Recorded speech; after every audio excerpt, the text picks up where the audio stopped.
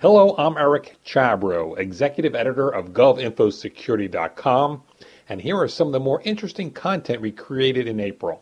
A prototype information security system being developed for the Federal Aviation Administration goes beyond encryption, firewalls, intrusion detection devices, and antivirus software, and introduces new methods to safeguard in real time the agency's high-speed networks. The FAA is working with IBM to develop the prototype system.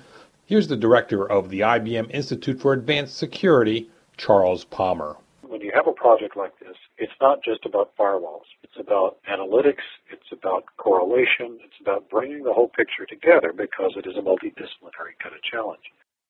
In a podcast interview, NIST cloud computing guru Peter Mell describes a new federal initiative known as FedRAMP that would allow agencies to collaborate in establishing security standards for IT offerings, such as cloud computing, to be acquired from service providers. Having this in place will enable the authorization of large cloud systems that will enable rapid acquisition by the federal government. And here are a couple of items from our blogs.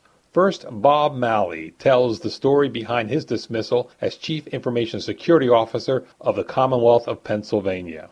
Then, in another blog, I relay an idea from another CISO who suggests that the federal government withhold funding to local governments unless they adopt best IT security practices. Money is a good influencer. It works wonders with my kids. Heck, it motivates me as well. But is this an idea the federal government should consider? Find these and other stories, podcast interviews, and blogs at GovInfoSecurity.com.